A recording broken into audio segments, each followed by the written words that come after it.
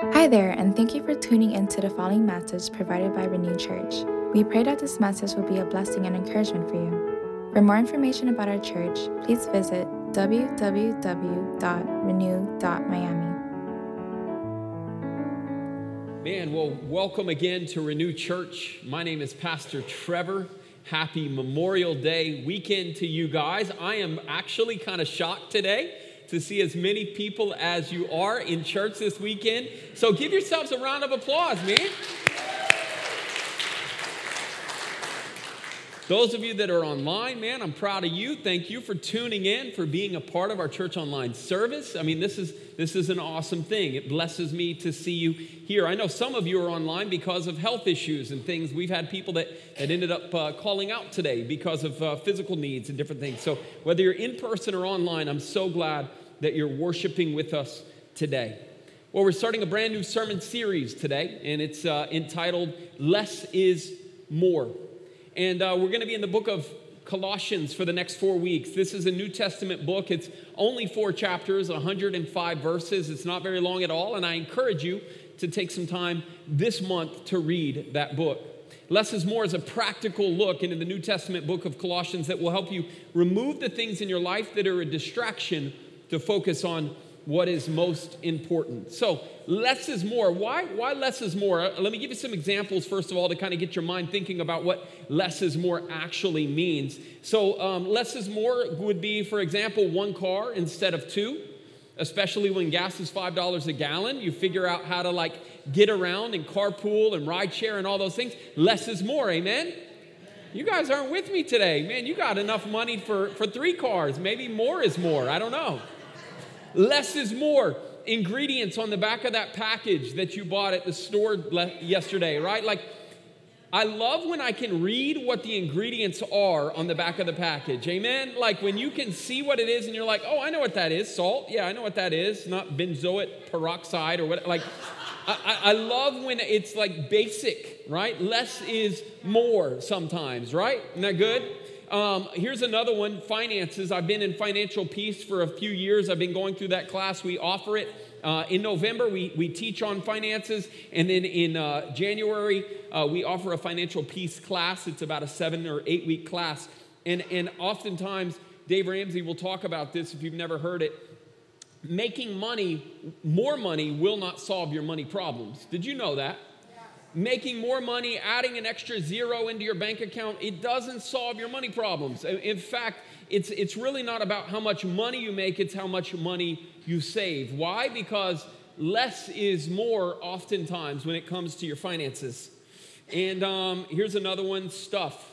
Anybody do spring cleaning? Any of you guys are into spring cleaning? I'm into spring cleaning starting today. I told my wife this morning, I'm like, honey, we're gonna get 4 trash bags. And I don't mean the public sacks. I mean 4 trash bags. And each of us, me, my daughters, and my wife, we're going to fill up 4 trash bags. We're going to spring clean. You guys should clap for that. You bunch of hoarders. What's the matter with you? You're not happy that I'm cleaning out? Maybe you ought to do it. Less is more, all right? It's a good thing. I've never done it before, but I'm going to do it because when I walk in my house, it's getting to be I think there's going to be a cable television show that's going to follow me in sometime and talk to me about this. The idea behind the sermon series is more Jesus and less of everything else. That's the whole concept behind it. More Jesus and less of everything else. And the key verse for the series is this, Colossians 3. Since then you have been raised with Christ. Set your heart on things above, where Christ is, seated at the right hand of God. Set your mind on things above, not on earthly things. Why? Because less is more. So this book, and this is kind of an introduction to the series, this book is written by the Apostle Paul. Paul was an apostle. He was a church planter. He was a missionary. He was the overseer of many churches. He was someone that had started several churches and was influential on spreading the gospel around much of what was considered the known world. He was in prison at the time when he wrote this letter, awaiting his trial before Caesar. And while there, he wrote this letter to a house church of believers in Colossae. This was a house church, and it couldn't have been bigger than, and I'm probably being very liberal with this, 45 at the most, 45 adults in this house church. It was not a big place, but the writing that he's giving is to 45 people. That might tell you something about the fact that bigger is not always better. I mean, remind you of that sometimes it's not a bad thing to be a micro church or to be a house church. Paul had never met these Colossian believers, but they knew who he was and they respected his leadership. And Paul had worked with a man named Epaphras while he was in Ephesus and later sent him to bring the gospel to Colossae. So that's how the church started. And the Colossians, they were mostly Gentiles. That means they weren't Jewish. And they were being pressured to follow Jewish law while being Christian. They were being pressured to follow Jewish law. And there were people there adding extra rules and false teachings to the faith.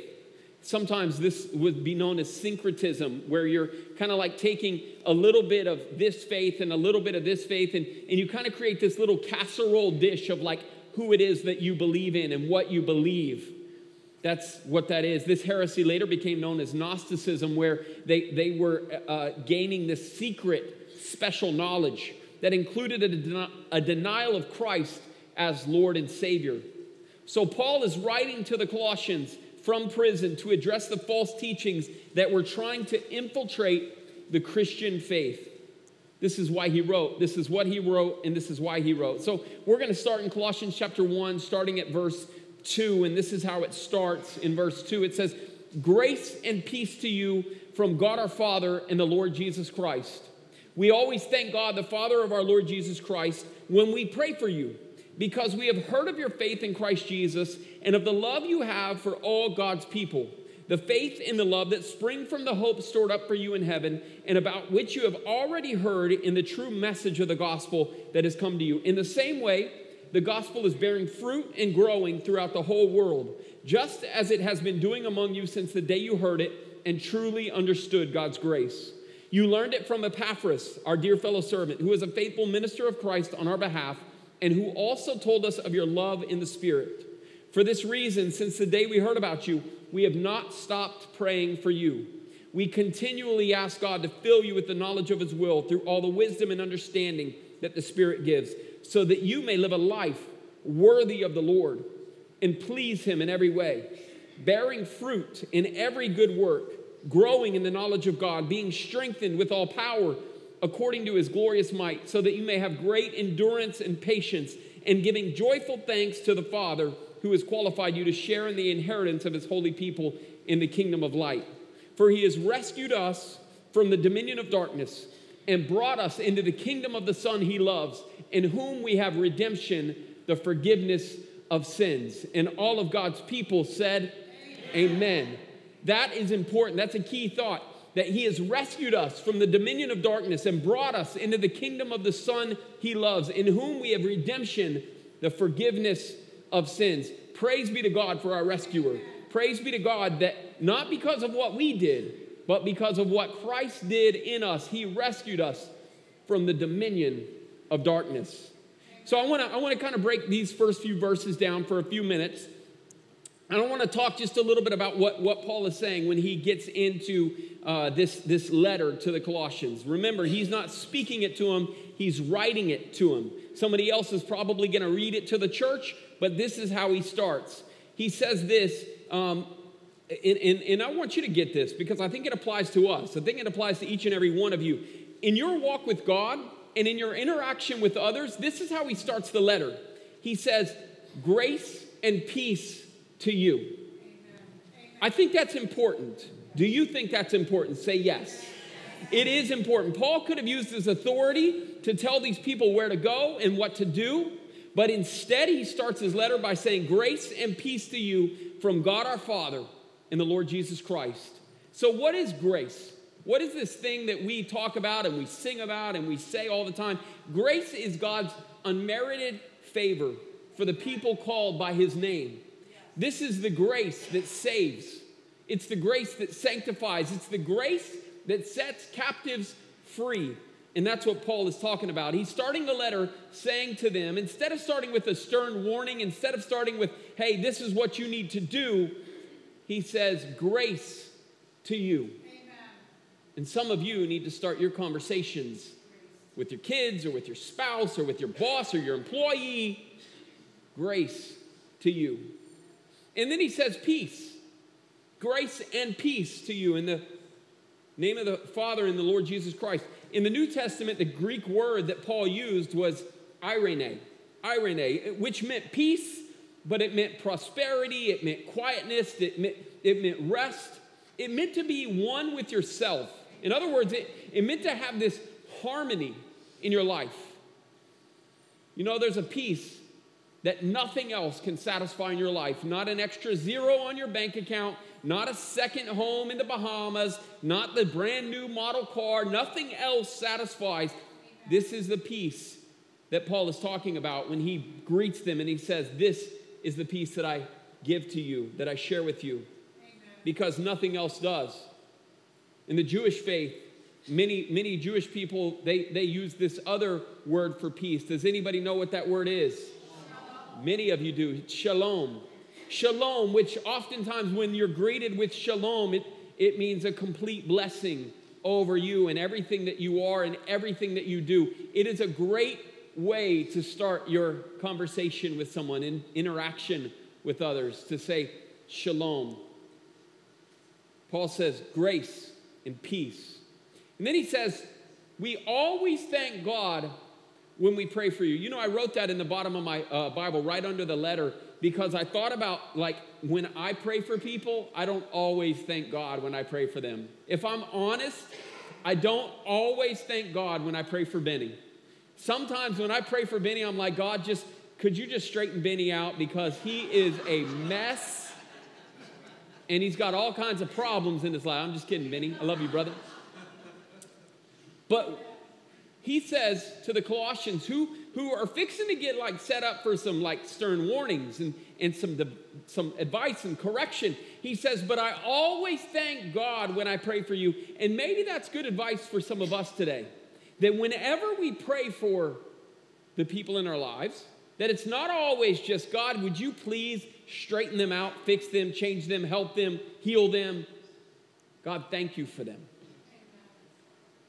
We always thank God when we pray for you. And then he says, I continually ask God to fill you with knowledge of his will through wisdom and understanding that the Spirit gives. In other words, I want you to gain a spiritual knowledge of God's will, not a false knowledge from a false teacher. In other words, this is kind of foreshadowing of what's about to come in the next few chapters, because there's some false teaching that's creeping in. And so he's saying, I'm praying that God would fill you with the knowledge of his will, and not just any knowledge, not worldly knowledge, but a spiritual understanding, a spiritual knowledge of God's will. He's praying that for them. And then he's saying, I want you to do these three things. I want you to live a life worthy of the Lord. And another translation says, I want you to walk worthy of the Lord. Don't just talk it, but walk it. Walk worthy of the Lord. I want you to bear fruit in good work. It's not because this is what saves you, but it's the result of who and what has saved you, that now all of a sudden you're going to bear fruit. You're going to be a tree that is known by its fruit. You're bearing that kind of fruit and growing in the knowledge of God. He says, live a life worthy of the Lord, bear fruit in good work, and grow in the knowledge of God. So I'm going to step on some toes a few times today. Here's the first time. Stop just growing in the knowledge of Trevor inspiration of God to you. I need you to start growing in the knowledge of God, and that comes not just by Sunday mornings at 10:35. It comes through you getting into the Word of God. It comes from you hearing from the Word. It comes from you finding a good Bible study or starting a good Bible study. If you don't think you're mature enough to open or start a Bible study, talk to somebody a little more mature than you and host a Bible study. But grow in the knowledge of God. That's what Paul is telling the Colossian believers, and I believe that's what we need to apply in our lives. Amen. Stop just allowing the preacher to be the one that's constantly trying to feed you all the time. This is Bible literacy. This is understanding God's word. This isn't just saying, you know what, that's for him and not for you. No. This is God's word for us. Amen? So he tells us all of these things. I think about how to pray for Christians, how to pray for other Christians, and I think this is a great blueprint for it. Thank God for their faith and change lives. So we thank God for them. We ask God to help them know his will. We ask God to give them spiritual wisdom and understanding to know him better. We ask God to give them strength and endurance, strength for endurance and patience, and we ask God to fill them with joy and thankfulness. In those few verses that I just read, all of those things were done for the Colossians. Paul did that, and we need to do the same. We need to learn to do the very same thing. So we titled this series, Less is More. And here's why we titled it Less is More. Because Colossians is less tradition and more gospel. Colossians is less tradition and more gospel. Colossians is less religion and more relationship. Colossians, the writing of Colossians is less false teaching and more Jesus. I think that's what Paul is trying to convey in these 4 chapters in the New Testament. That it's less about tradition, it's less about religion, it's less about false teaching, and it's more about the gospel. It's more about relationship, and it's more about Jesus. That's what Paul wants to convey to each and every single one of us. And as we read on in this book, I think we'll find this is why Paul writes to the Colossians. Because they have these secret things, these sacred things that crept into their belief system that can begin to wreck what God is really wanting to do in their lives. I mean, anytime you start a new work, you have this little baby church. We just started a new work down in Homestead. It's 8 weeks old, and it's baby, so it's like growing and crawling, and it has a lot of the same characteristics of a newborn child. And it has to grow, and it has to mature, and it has to develop. This is the same thing that's happening in Colossae. But at the same time, the influences are easier to get in. The attacks of the enemy are easier to come in. Because why? Because they're not strong enough. They're not mature enough. They're not developed enough to face these things. And so Paul is writing this letter to say, I'm concerned about some secret things. I'm concerned about some sacred things, some false teachings. Things that are secret, but they're not really sacred. Not even biblical, but somehow they've crept into your belief systems. I want to jump to the Old Testament for a couple of minutes. I want to talk about another story where there's some sacred things that happened in the Old Testament. It's in Numbers chapter 21, and just to kind of summarize it a little bit, the Israelites are in the wilderness. They're trying to get to the promised land. And so they're making their way to the promised land, and they're between Egypt, slavery, and Canaan, the promised land, and they're there and they're traveling, and they all of a sudden are frustrated with what's going on around them. I mean, it's rightfully so. 40 years, you can't figure out how to go like 40 miles or something like that. It's not very far, but they were frustrated, and they became impatient. And it says in Numbers 21, they spoke against God and against Moses. And they said, why have you brought us out of Egypt to die in the wilderness? There's no bread, there's no water, and we detest this miserable food. Even though it was food from heaven, it was manna that God provided. They said, we detest what you're giving us. Why did you bring us here just to die? Like, I would have rather stayed in slavery in Egypt, they were saying, than to go to the promised land. Than to die in the desert. So the Lord provides. Jehovah Jireh, that's who he is. And he provides. In Numbers 21, verse 6, you can see it for yourself. It says, the Lord then sent venomous snakes among them. And they bit the people, and many Israelites died. The people came to Moses, and they said, we sinned against the Lord and against you. Pray that the Lord will take the snakes away from us. So Moses prayed for the people. And the Lord said to Moses, make a snake and put it up on a pole. And anyone who is bitten can look at it and live. So Moses made a snake, a bronze snake. He put it up on a pole, and when anyone was bitten by the snake and looked at the bronze snake, they lived. It's a crazy story, right? I don't know if you knew that was in the scripture, but that's true. That's biblical. This is what happened in that time for the Israelites, the children of God. In an incident in the wilderness, due to the Israelites' bitterness, God sends these snakes into the camp that bite them and kill them. So they repent, and they tell God through Moses to forgive us and heal us and help us. And So God gives them this direction to make the bronze snake, put it on a pole, and if they do, they will live. And that's exactly what happens. I tell you that story because it's a great story, but here's what happens from that point on. In that temporary moment, for that temporary healing, they were in a wilderness camp. They were on a journey. They were not at a place where they were supposed to be setting this thing up as a long-term thing. But here's what they did. They took that snake on a pole with them into the promised land. They carried that snake with them wherever they went for 600 years. What was supposed to be a temporary thing, what was supposed to be something that was just to help them get past this disobedience that they were in, this rebellion that they were in, it was something they carried for 600 years. And so what was not meant to be a new law or something sacred became sacred out of tradition. It became special to them because of what was passed on from generation to generation. In 2 Kings 18, the Bible speaks of a man named Hezekiah. He was a king in Judah. And it says that there was never no one like him before or after him. And he had held fast to the Lord and did not stop following the Lord. He kept the commands the Lord had given Moses. And it says in 2 Kings 18, he broke into pieces the bronze snake that Moses had made. For up to that time, the Israelites had been burning incense to it.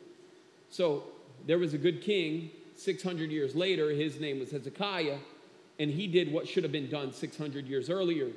He broke the bronze snake. Amen.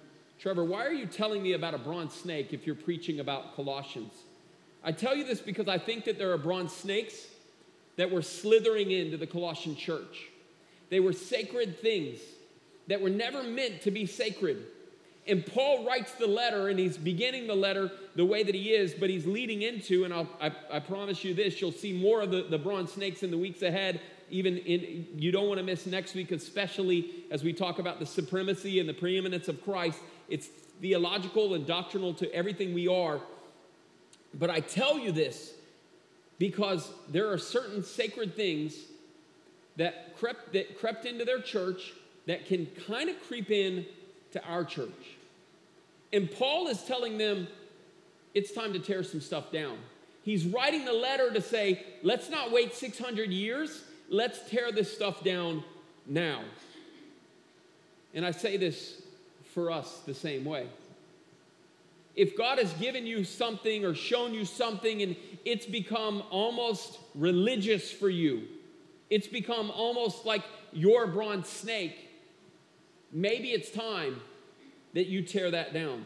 Amen. Trevor, what are you talking about? What are those bronze snakes? Well, for me, here's a couple of examples. As a kid, growing up, there were certain forms of entertainment that were automatically categorized as evil, just based on what it was. Even if it was good and godly, it would be categorized as evil because of the form that it came in. What are you talking about? Like, for example, when I was a kid, and my mom's probably watching online, going to the movies was evil. Just because it was at a movie theater. My parents wouldn't allow me to go to the movies, even if it was a Christian movie, even if it was like Charlton Heston and the Moses movie or whatever. Like, if you had popcorn and M&Ms and you're sitting in a big dark room kind of like this, it was evil. That's the way it was. In their defense, by about 12, they loosened up. My first movie at a movie theater was Home Alone, so that one's close to my heart. Another one of these bronze snakes growing up was not so much for me, but my older brothers, they had to kind of pay higher prices than I did as my parents learned and decided what their convictions were and what their bronze snakes could be broken, was any kind of dance or prom. If it was and I'll say, there are some dances that you don't need to be a part of, and there are some places you don't need to be on Collins Avenue on Saturday night. But just to say, like, blanket covering that it's not okay just because it's called a dance, I feel like maybe that's a bronze snake. For my dad's mom, my grandma, going up another generation, you go to church on Sunday and that's it. You go to church and that's it. Eating at a restaurant after church was pretty much a sin because it was the Sabbath. But Sunday's not the Sabbath. Hint. But that's the bronze snake that my grandma lived with. These are things that oftentimes creep in and can kind of rule our lives. And I wonder if you might have some bronze snakes. Things that you place on yourself or on others simply because it's what you've always done. So you ready for me to step on some toes? Because these are the things that if you've been in the church for any season of time, any amount of time, you might say, well, you read from the old King James, right, Pastor? Because that's the only translation there is, Pastor. Well, if you've been following me, I don't read from the old King James because I don't know what thou is saying when he says that. I don't mean to be making light, but I know it's the original, but it still was 1,600 years too late. Like, it's not the original. So, is that a bronze snake? It might be for some of us.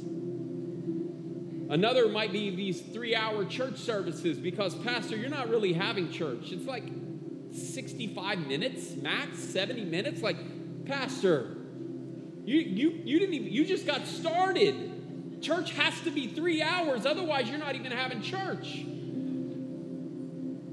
Might be a bronze snake if it's based on the amount of time and how that looks, that it is all of a sudden the way church is for you.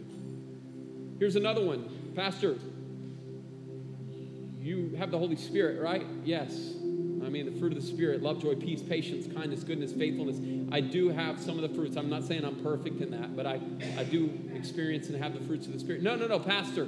You have the evidence of the Holy Spirit. You speak in tongues, right, Pastor? I believe in the gift of tongues, but I personally don't have the gift. But I do have the Holy Spirit living inside of me. And some would say, no, that's not. And I'm not going to argue with you, but I'm just going to ask you, it might be a bronze snake. I promised you I would step on your toes today. I still love you. Still love you. Some, it's the way you dress. Because, Pastor, we wear our best for Jesus. When we walk into church, we need to be wearing the very best. Kind of like John the Baptist when he baptized Jesus in the river, right? His clothes were made of camel hair and like he had locusts in his beard. This dude was crazy. And I think to myself, I don't know. You play a musical instrument, it's sinful. There is no musical instruments to be played inside of the service. You can play whatever rock and roll you want outside, but nothing in the church. Anything for other churches, anything less than a full worship band would be inadequate. For others, it's a bronze snake. For others, it's piano only, because that's of heaven. Others would say a gospel quartet is, what we need to have, and somehow we need to figure out how to have a quartet every weekend. It would be then literally heaven on earth. Let me tell you this. God can be glorified in any and all forms of those worship. But don't try to impose your conviction on everyone else, because that's when I warn you of the bronze snake. That's when I warn you of the things that try to creep in that you're saying it's this way or no way. And I ask, where? Is it tradition? Is it religion? Or is it even that false teaching? Because we don't want those things. Less is more. We want relationship. We want Jesus. We want what God's will is for our life. There are some snakes in our lives that need to be removed. And as I think about it, even in my own life, maybe like I said, I stepped on some people's toes, and I even asked God, what is it for me? Because I love picking on other people, but like, look in the mirror. What's yours, Trevor? What's the thing for you? So you want to hear what it is? For me, it's Numbers big numbers. For whatever reason, as pastors, that's what we deal with. It's that comparison game. It's that competition. It's being able to say, wow, my church is just a little bit bigger than your church. That's me being honest. And for me, what I sometimes lift up and look at is those numbers. And it's a bronze snake. Now, don't get me wrong. Every number represents a soul, and every soul matters to God. And there's a lot of them out in our community, millions that need Jesus, and I agree. But when it becomes more than just about getting them to know Jesus, and it's more about how I can fill up a room, it's a bronze snake. And my question for you, it's probably not that for you. It's usually only for pastors. Everybody else, they don't care. Like, they'd prefer the room not to be too full. That way they don't have to sit shoulder to shoulder with anybody else. But you probably have a bronze snake. You probably have a sacred thing that kind of has crept in, and as you look at it, it's removed the focus from what God would have, what Jesus is calling you to look at instead of it. As we close this morning, I think about this verse in John chapter 3. John 3:16 is the most famous passage in all of the Bible. You probably know it by heart. But John 3:14 and 15 is not very famous, not very significant to most people. They probably haven't even paid much mind to it to even know. But let me read what John 3:14 says before I read John 3:16. John 3:14 says, "Just as Moses lifted up the snake in the wilderness, so the Son of Man must be lifted up, that everyone who believes may have eternal life in him. For God so loved the world that he gave his one and only Son, that whoever believes in him shall not perish, but have everlasting life." I think this is saying, Jesus is saying, and John's recording this in John's gospel, I think he's saying, anything else that you're putting up there, it needs to come down. Jesus is supposed to be what we lift up. Everything else must be torn down and broken. Everything else must be removed. For God so loved the world that he gave his only Son. That's it. That's the thing. And as I say, Colossians is all about that. It's not about all these extra things or these secret things or these false teachings. It's Jesus is the preeminence. Jesus is supreme. We're going to see that next week. We're going to talk about how Jesus holds everything together. And if there's anything else that's high and lifted up, don't wait 600 years. Don't even wait 6 minutes. Today, let's break them down and remove them. Would you stand with me this morning?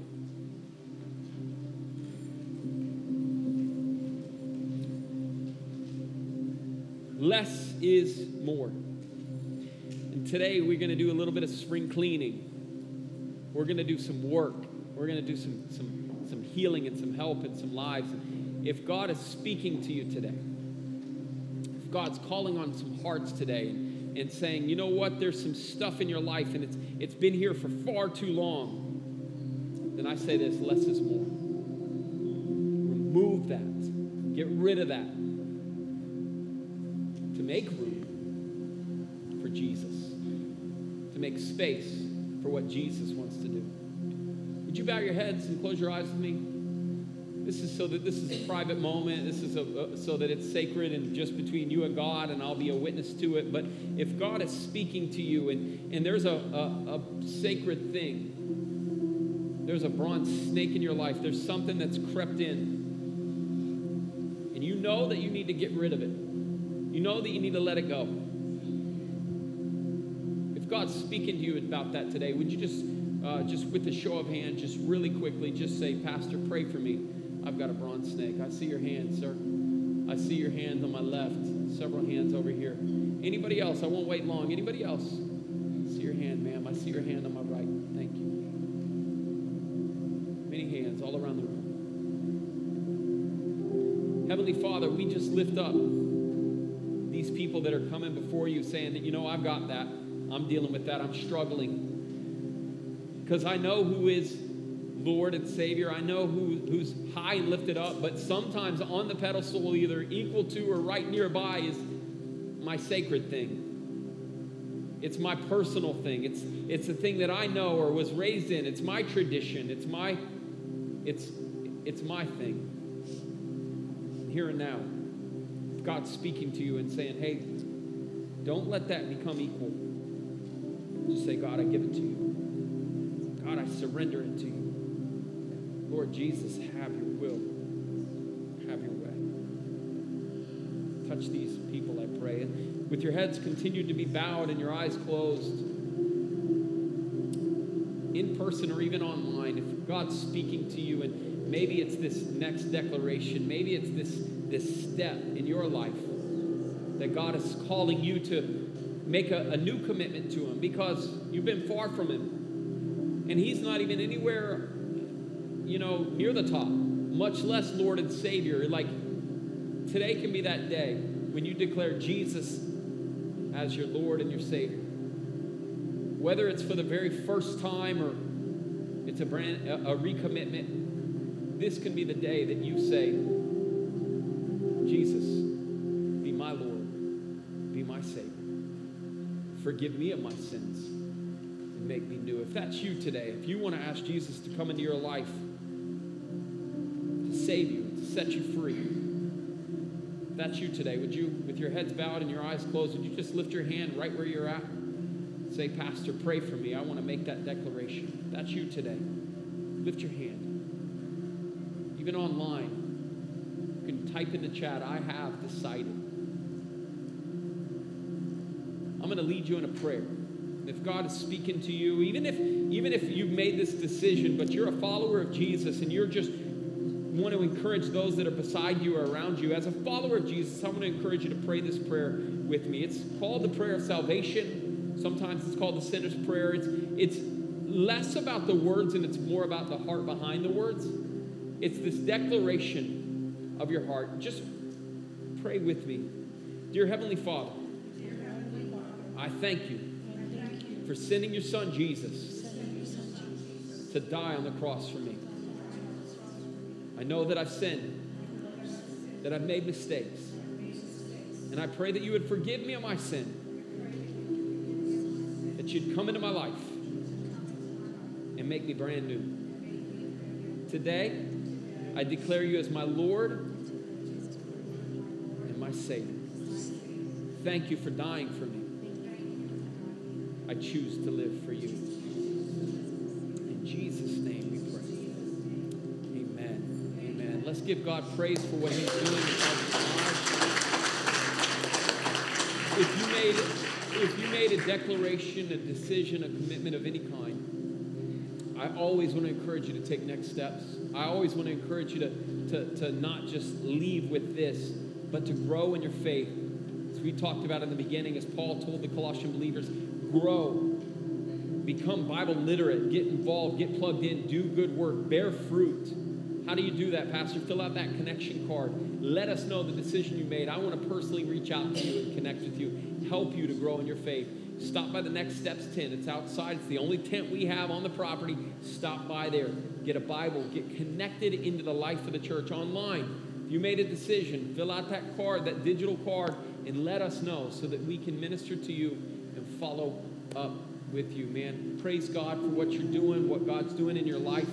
I'm thankful for everything that God's going to do in and through you. Let's sing in this final song, a song of praise to God for what He's done for us together.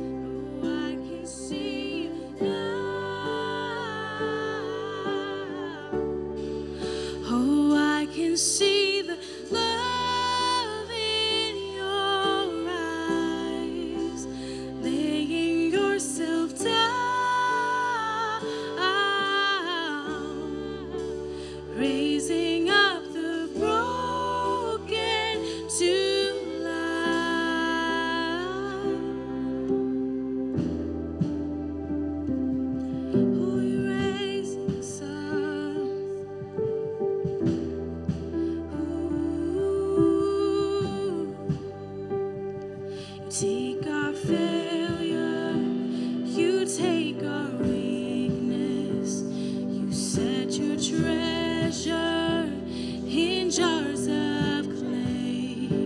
So take this heart, Lord, I'll be your vessel, the world to see your life in me. Amazing grace, how sweet the sound that saved a wretch like me. Oh, I once was lost, but now I am found. Was blind, but now I see. Oh, I can see now. Oh, I can see the love in your eyes, laying yourself down, raising up the broken to life.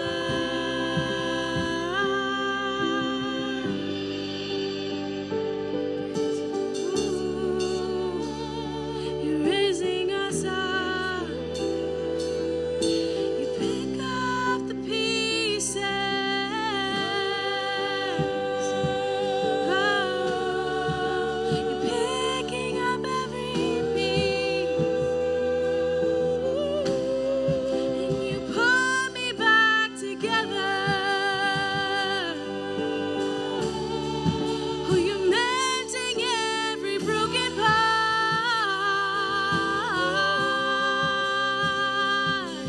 Amazing grace, how sweet the sound that saved a wretch like me. Oh, I once was lost, but now I'm found. Was blind, but now I see. Oh, I can see you now. Oh, I can see the love in your eyes, laying yourself down. You're raising up. Oh, you're raising us up. I can see you now. Oh, I can see the love. Oh, I see the fire in your eyes, laying yourself down. You're raising up. Oh, you're raising us up. Oh, I can see you now. Oh, I can see the love in your eyes, laying yourself down,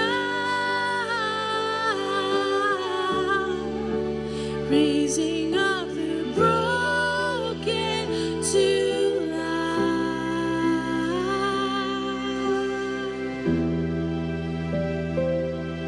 We raise us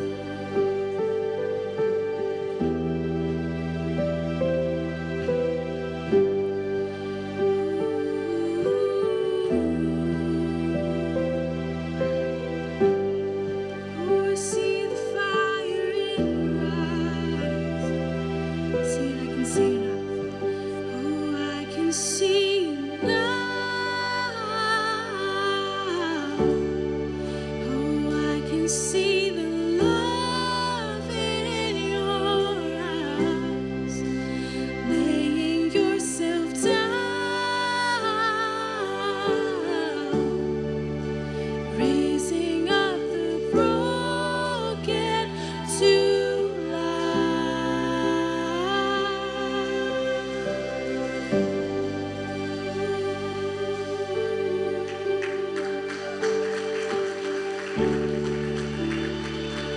Amen, amen, amen. Wasn't worship awesome? Let's give a round of applause to the worship team, man.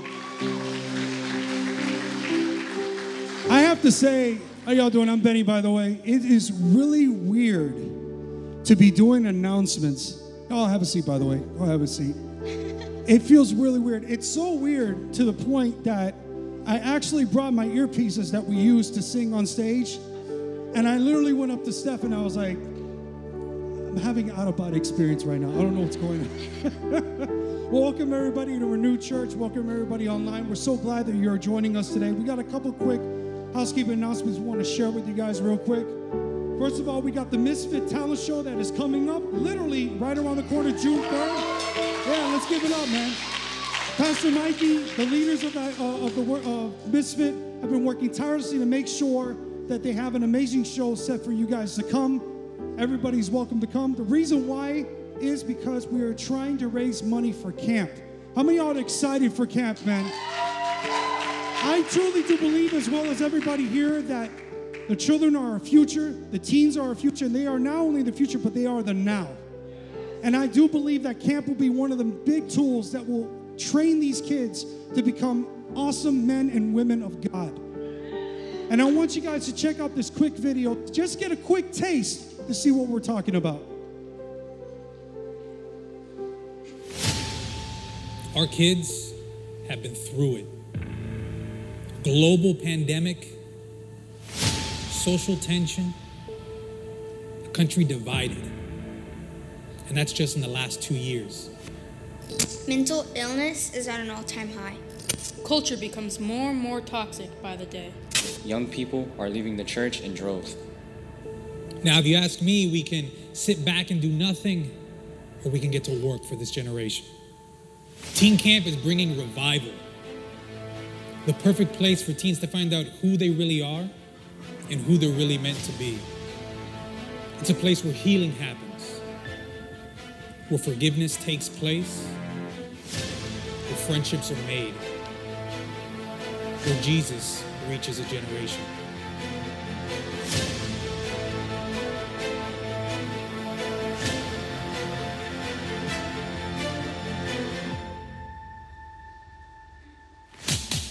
We're accepting the call to invest in this generation with the truth of the gospel at any and all costs. We believe in this generation. They can be the ones to bring the truth of Jesus to people and places we just wouldn't have thought possible.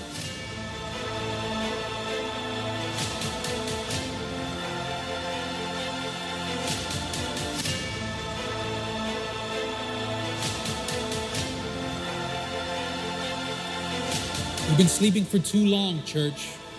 The time to win a generation for Jesus is now. What are you going to do? I think you know. It's time to awaken.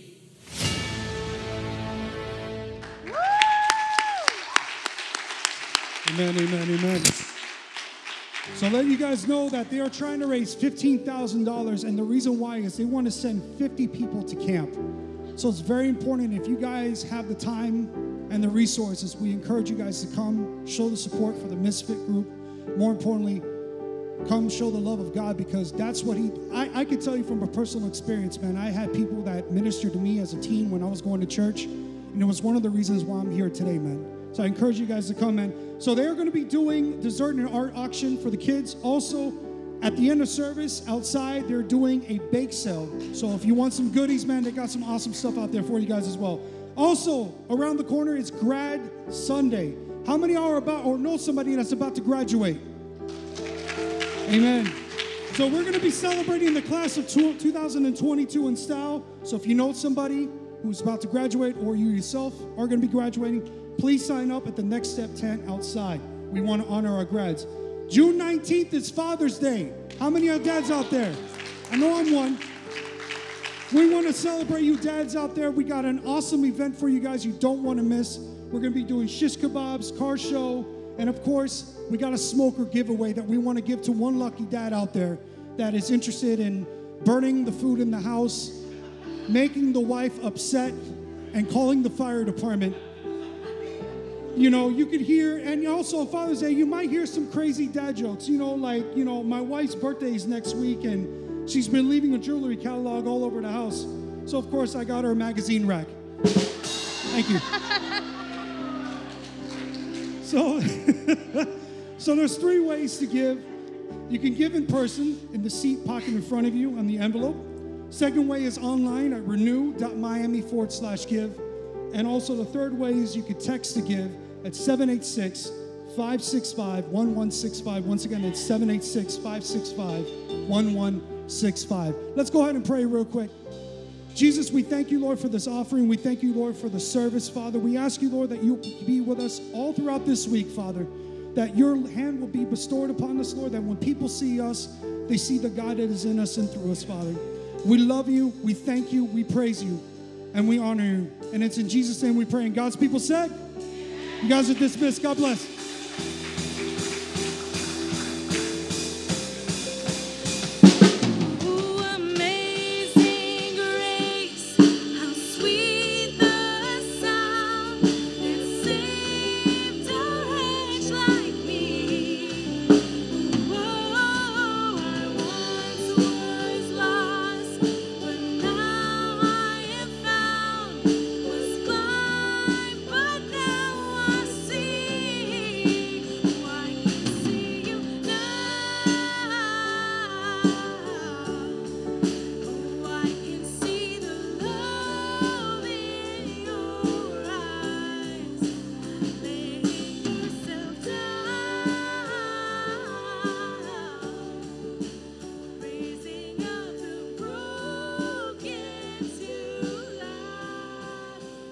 I